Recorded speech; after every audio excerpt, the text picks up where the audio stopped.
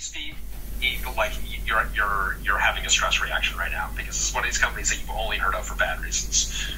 But ASpeed is the company that makes the BMC that is in most personal computers, or all personal computers.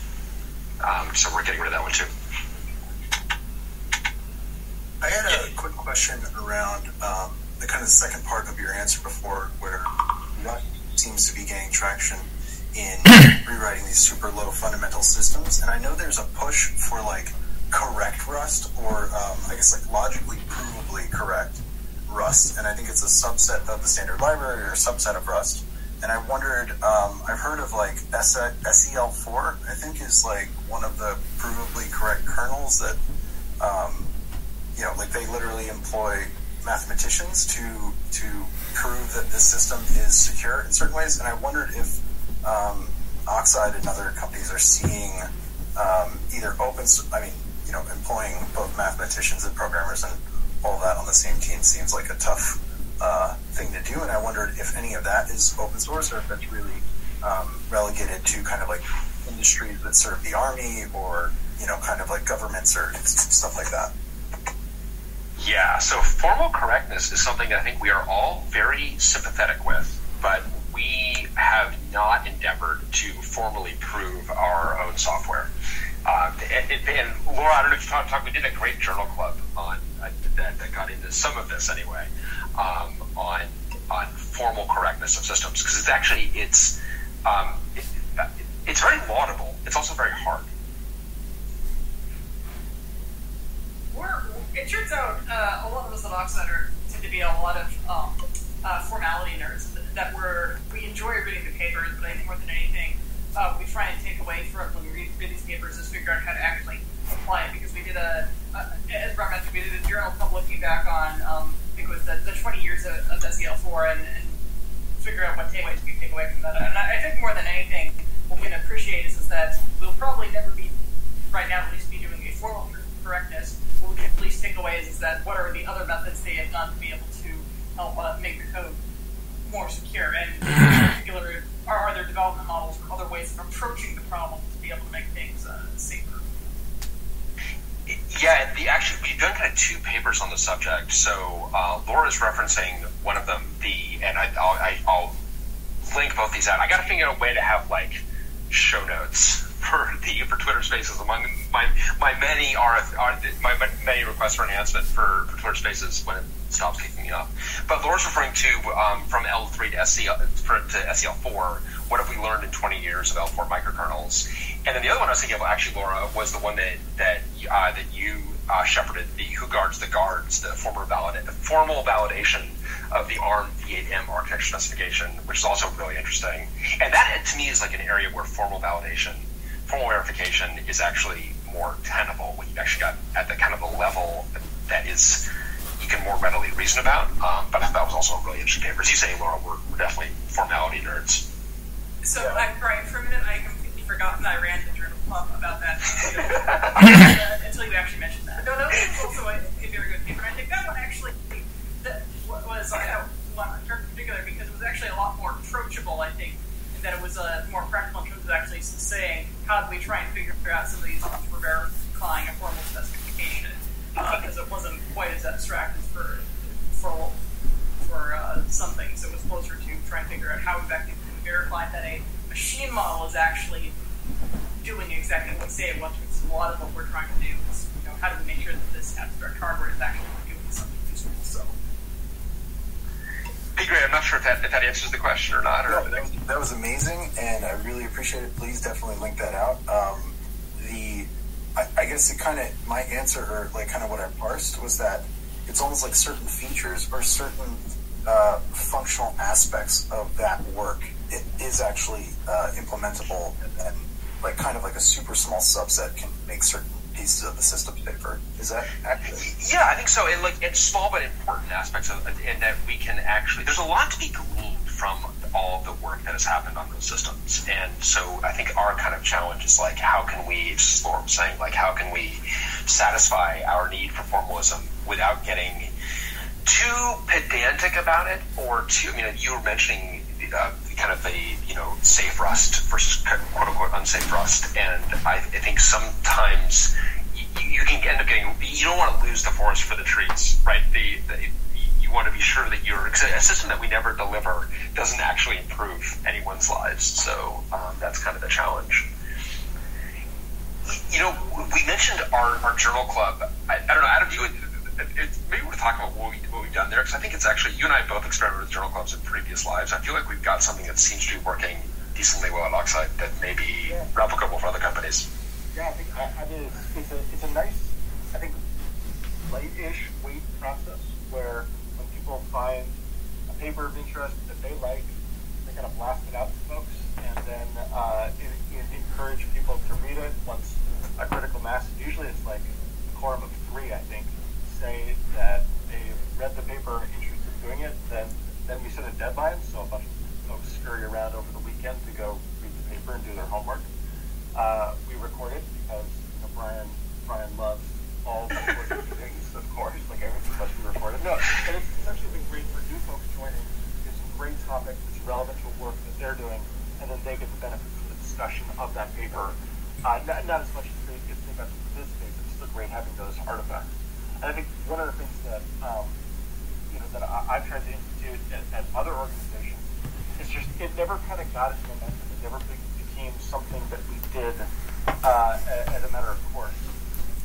And some of that became because it was like it was too heavyweight. People were reticent to propose papers because then they thought they had to present on the topic, and people didn't do the homework because they thought that they'd be able to absorb it passively. And so explicitly we asked the folks who proposed the topics to be coordinators, but not presenters per se. And then we also ask everybody to read the paper. Yes. I feel like the two things we've done that have been valuable that I've not done, I think you and I have both separately not done in previous times tried to do this, is everyone's got to read the paper in advance, and then there's no fixed cadence with respect to time. It is purely lazy evaluation when someone has a paper that they would like others to read with them. And that together, like so far, I feel like that's been... I feel like the nice thing about the system is like it can never be failing. There can just be an indefinite long period. There can be an arbitrarily long period of time, right? No, because I feel like that's you can't fail. You can't fail. No, but this is the problem I've had. It's like when you had this fixed monthly cadence, and then like the first couple are really good, and then you get this problem that you're describing, Adam, where people like you have these really good presentations of the paper, and they're like, "Why does anyone want to read the paper? I'm not going to read the paper. I'm going to go listen to Adam present the paper." It's like, why would I read the paper when I can have Adam's going to give me a deck that walks through it? It's like, that's a lot. Then it doesn't work. Well, and then I think we are certainly in a privileged position, but I think other folks may find that authors of papers are often quite amenable to chiming in or joining in, and certainly no one gets offended if you send them an email and say, hey, my group at work is reading a paper of yours because it's relevant to our work. Would you be interested in joining? Especially in like pandemic times when we're all looking for excuses to like get away from our toddlers for half an hour, which is what I'm doing right now. I think a lot of authors of papers or these topics are really excited to see their work making it into potentially more pragmatic settings than they originally intended them for. Well, yeah, I mean, Laura, you had bootstrapping trust in modern computers was great. Jonathan, the author, joined us, and I thought that was a great discussion. I really enjoyed that. Yeah, that was another one where I'm pretty sure I set up that journal club solely because in some respects, I have to suffer this. You all should have to suffer through it with me in terms of things, which is actually okay. Yeah, I don't know. So, Laura, have you done the journal clubs prior to Oxide, and what's your take on how that process has worked? I haven't really done a formal journal club like this, but I mean, I think I agree with everything that's kind of going on an as-need basis has been really effective, although I think what it is that I'll come up with things, and I think what ends up needing happening is some of these actually quite double and schedule something, and that really gets things off. So I think it's just a matter of everybody managing to get enough scheduling down to be able to put something on the calendar. Yeah, but I think it is correct. I mean, I think something you tried to build, and that's something that's been important to me in every engineering organization that I've been a part of, is having that culture of looking to other work that's been done. Not because everything's been done before, but just because you don't want to have to relearn something that someone has already learned and talked about. And if you can leverage someone's wisdom, it's like, boy, that seems like it's time really and energy well spent. Yeah, but but Brad, to that point, we were talking about open source earlier and the revolution. Are we ever going to make progress if we keep on rewriting things from scratch? But it's only from scratch, even a de novo implementation, if we're not learning from existing systems. And I know, Brian, you and I have talked about this, like the frustration of like systems that fail to learn from the systems before them. It's just really challenging. It's frustrating. Personally, about like the work we did in D-Trace, and there's lots. I think that there's plenty that folks could just do better. But start from learning what we did and learning the mistakes that we made, and then just make it better, rather than sort of building without learning. And having that be part of the culture in your company organization is really important. And like, how do you pull in those different DNA strands and different perspectives and get to make sure that you're like you are understanding? Cause often, like, a different domain did this. This is one of the things I actually really like about Rust. Is like you go into these RFCs, and so often they are looking at how every single language did something. And there's something to be said for that, of really trying to learn as much as possible. Our colleague Steve Klabnik, about half the time when I ask him a Rust question, he'll come back to me with an article on C++ or on Haskell or some other language where good artists copy, great artists steal, where they've stolen from the good work done in those other locations. Yeah, and I just think it's you are learning from the mistakes of others, right? Just like, please don't, because I feel like when we see systems that repeat mistakes, I feel like engineers feel deprived of agency. They feel like my life is deprived of meaning. Like I suffered for nothing. My patience is too broad strokes there. It just feels like I think this is where, because I do feel like engineering is this like very complicated balance between seeing the world as it isn't and accepting the world as it is, right? You got to hit that like exact fulcrum. And I feel that like as an engineer, especially as you get older as an engineer, it's too easy to no longer see the world as it could be, and you just get mired in the way that the world is just like broken, and you just become very pessimistic. And I think that's like. Well, to the journal club, we don't also exclusively look at academic papers. We've looked at videos, we've looked at books. I can imagine sort of any artifact that requires some offline time to review being fair game for that, because it's bringing in those different aspects of people's experience and background and culture to affect these technical outcomes. One of my favorites was the Katie McCaffrey talk on sagas, which is work that I had been like sniffing at, eyeing over for like 3 or 4 years. It was really exciting. I had never discussed that, and now that's become a really important part of what we're building in the control plane. Yeah, I thought that was great, and it was so great because we had Katie join us, and it was it was so much fun to ask her all of the follow-up questions. Nate, I saw you trying to get in there a second ago.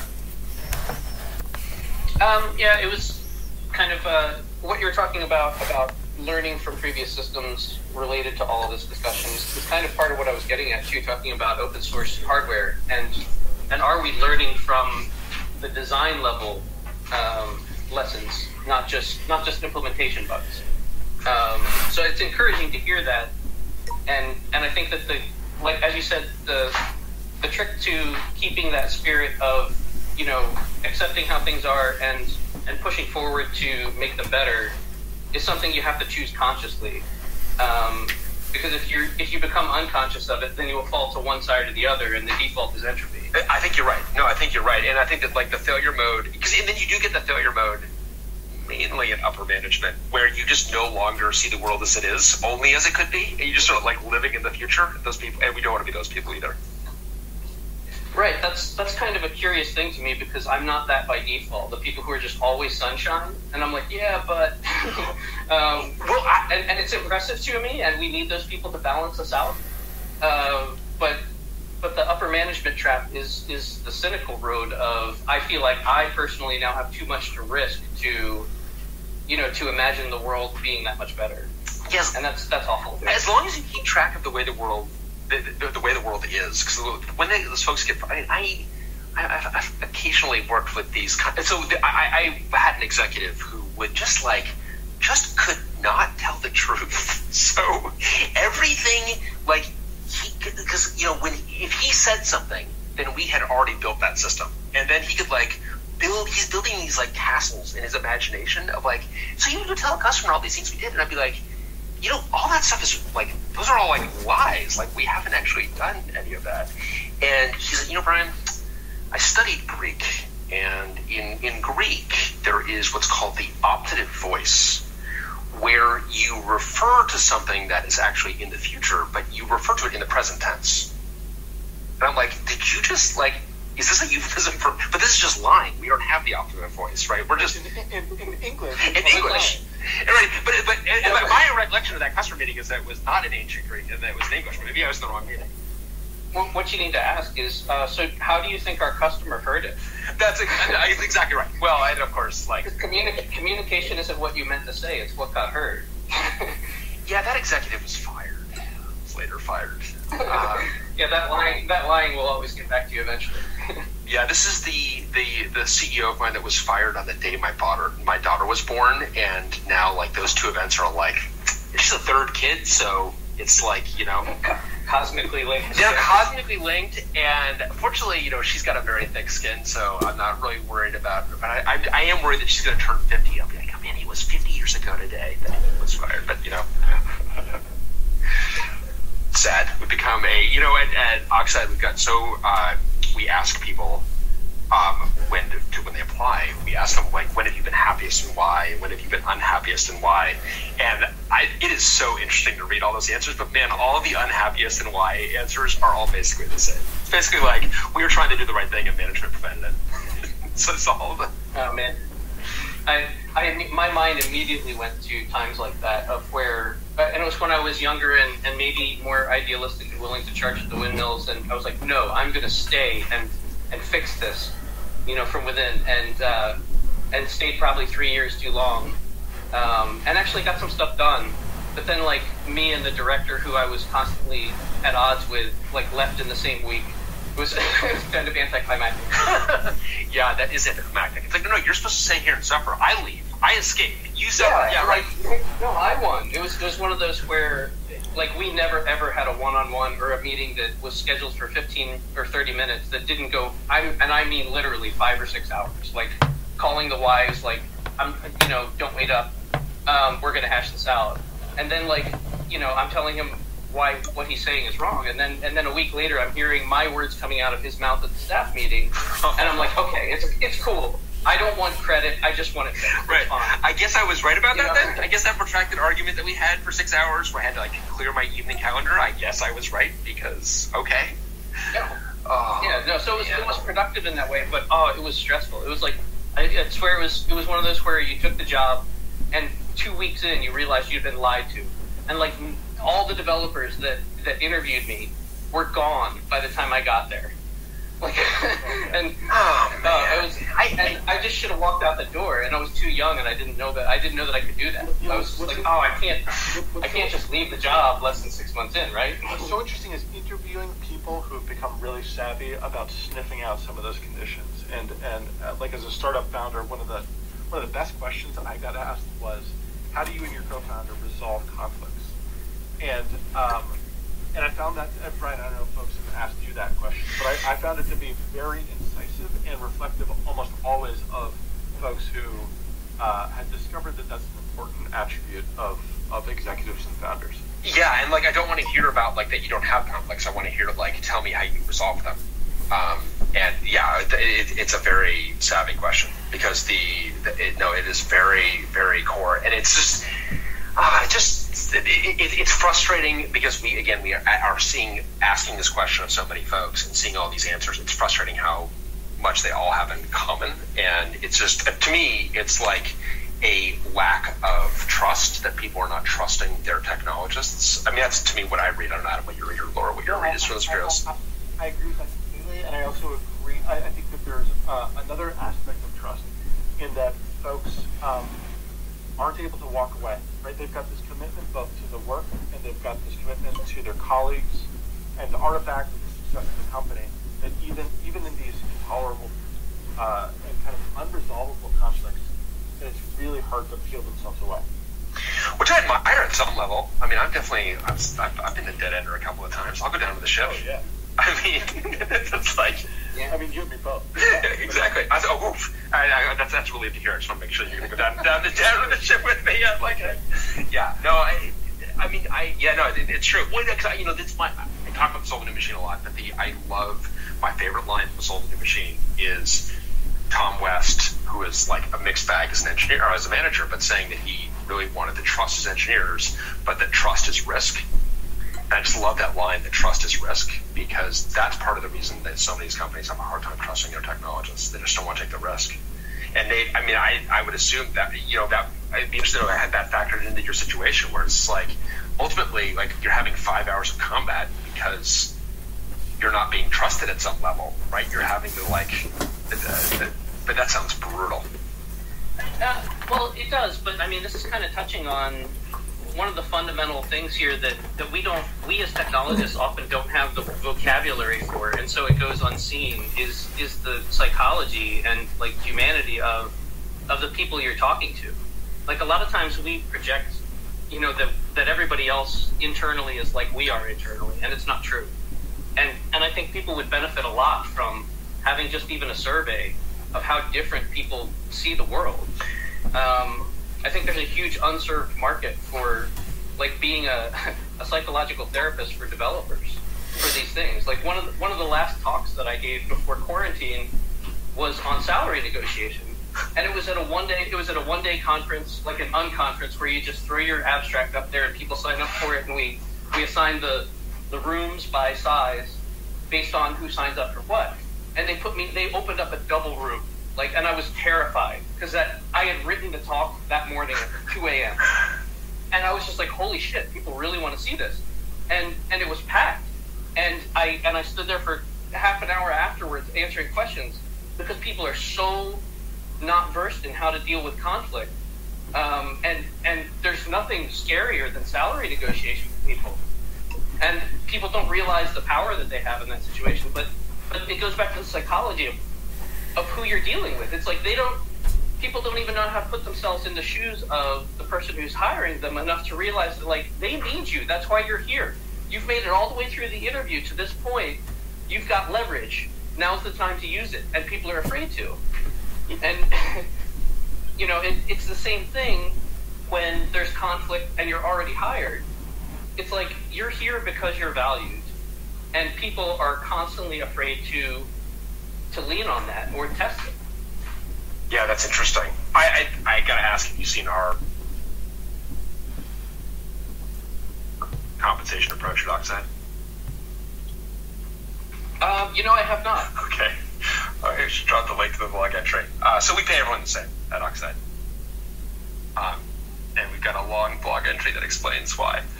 But it's been, I think it's been great. I mean, I'll let the other folks at Oxide can speak for themselves, but I think it's been, it's something we were not going to actually talk about, but we found that people who were applying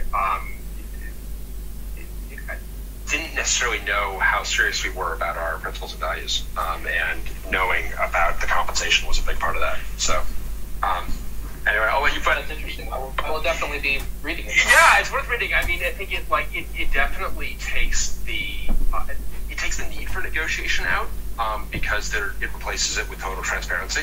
And it has been interesting. Had some folks who've been like, no, I know I read the blog entry, I get it, and I hear what the same, but we can talk, right? We can negotiate. I'm like, no. We pay everyone the same. What do you think we do? It's been interesting. It's been, honestly, I think it's been very productive, but I'm obviously biased. That'll be an interesting thing to update my talk with, because I incorporated like a survey of like the Netflix model and like the Big Five model and all those things. So. Yeah, well, don't worry. In your defense, we only talked about this a month ago or something like that. So it's been pretty recent. There are a lot of smaller shops that are open books and very transparent, and that's got its upsides and downsides too. So I'll be interested to see how it goes and to read about it. I actually saw the blog post in my RSS feed, and then it took me 2 weeks to understand it, by the way. Like, it was not really easy to understand from, but wait, what am I reading right now? So, and then I sent it to my co-founder, and he also took him 2 weeks to understand, and the next day he came to me and said, we have to do this. Like, for a long time, we always argued how do we want to pay people, and then after we read this, we said, okay, this is actually pretty makes sense thing to do.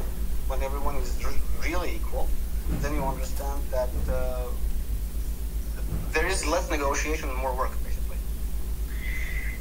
Yeah, I mean, certainly I feel that it has fostered our sense of teamwork. It has, I've had people phrase it to me different ways. I've had one person phrase it to me as like, you know what, that I realized that there was a part of my brain that was always thinking about this, and that part of my brain can now just focus on the problem. So it's been, I think it's been, I don't know how to be right, so you can chime in. To that point, Brian, I think sometimes it's not about what you're getting paid, it's what the other person's getting paid.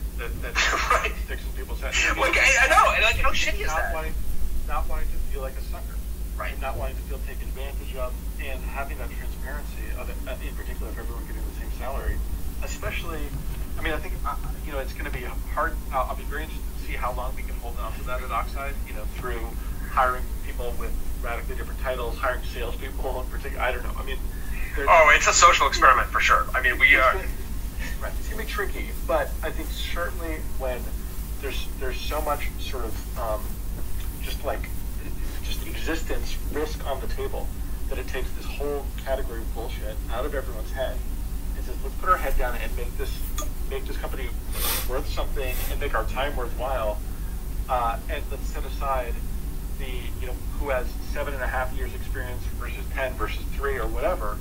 Just say everyone's going to bring something, everyone's going to contribute, and it'll work itself out. I just had that conversation with a startup founder the other day, and he was asking, like, to what degree do I need to go, making shades of gray, levels for my developers? I was like, well, you're not Microsoft, you're not Amazon, don't worry about that yet. And I didn't have a solid answer for him that's a one-size-fits-all.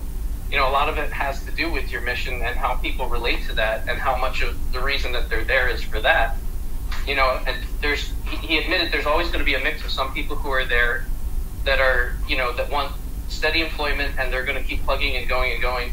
And there's people who are, passionate and go on burnout cycles, and trying to fit all this together is kind of a patchwork quilt.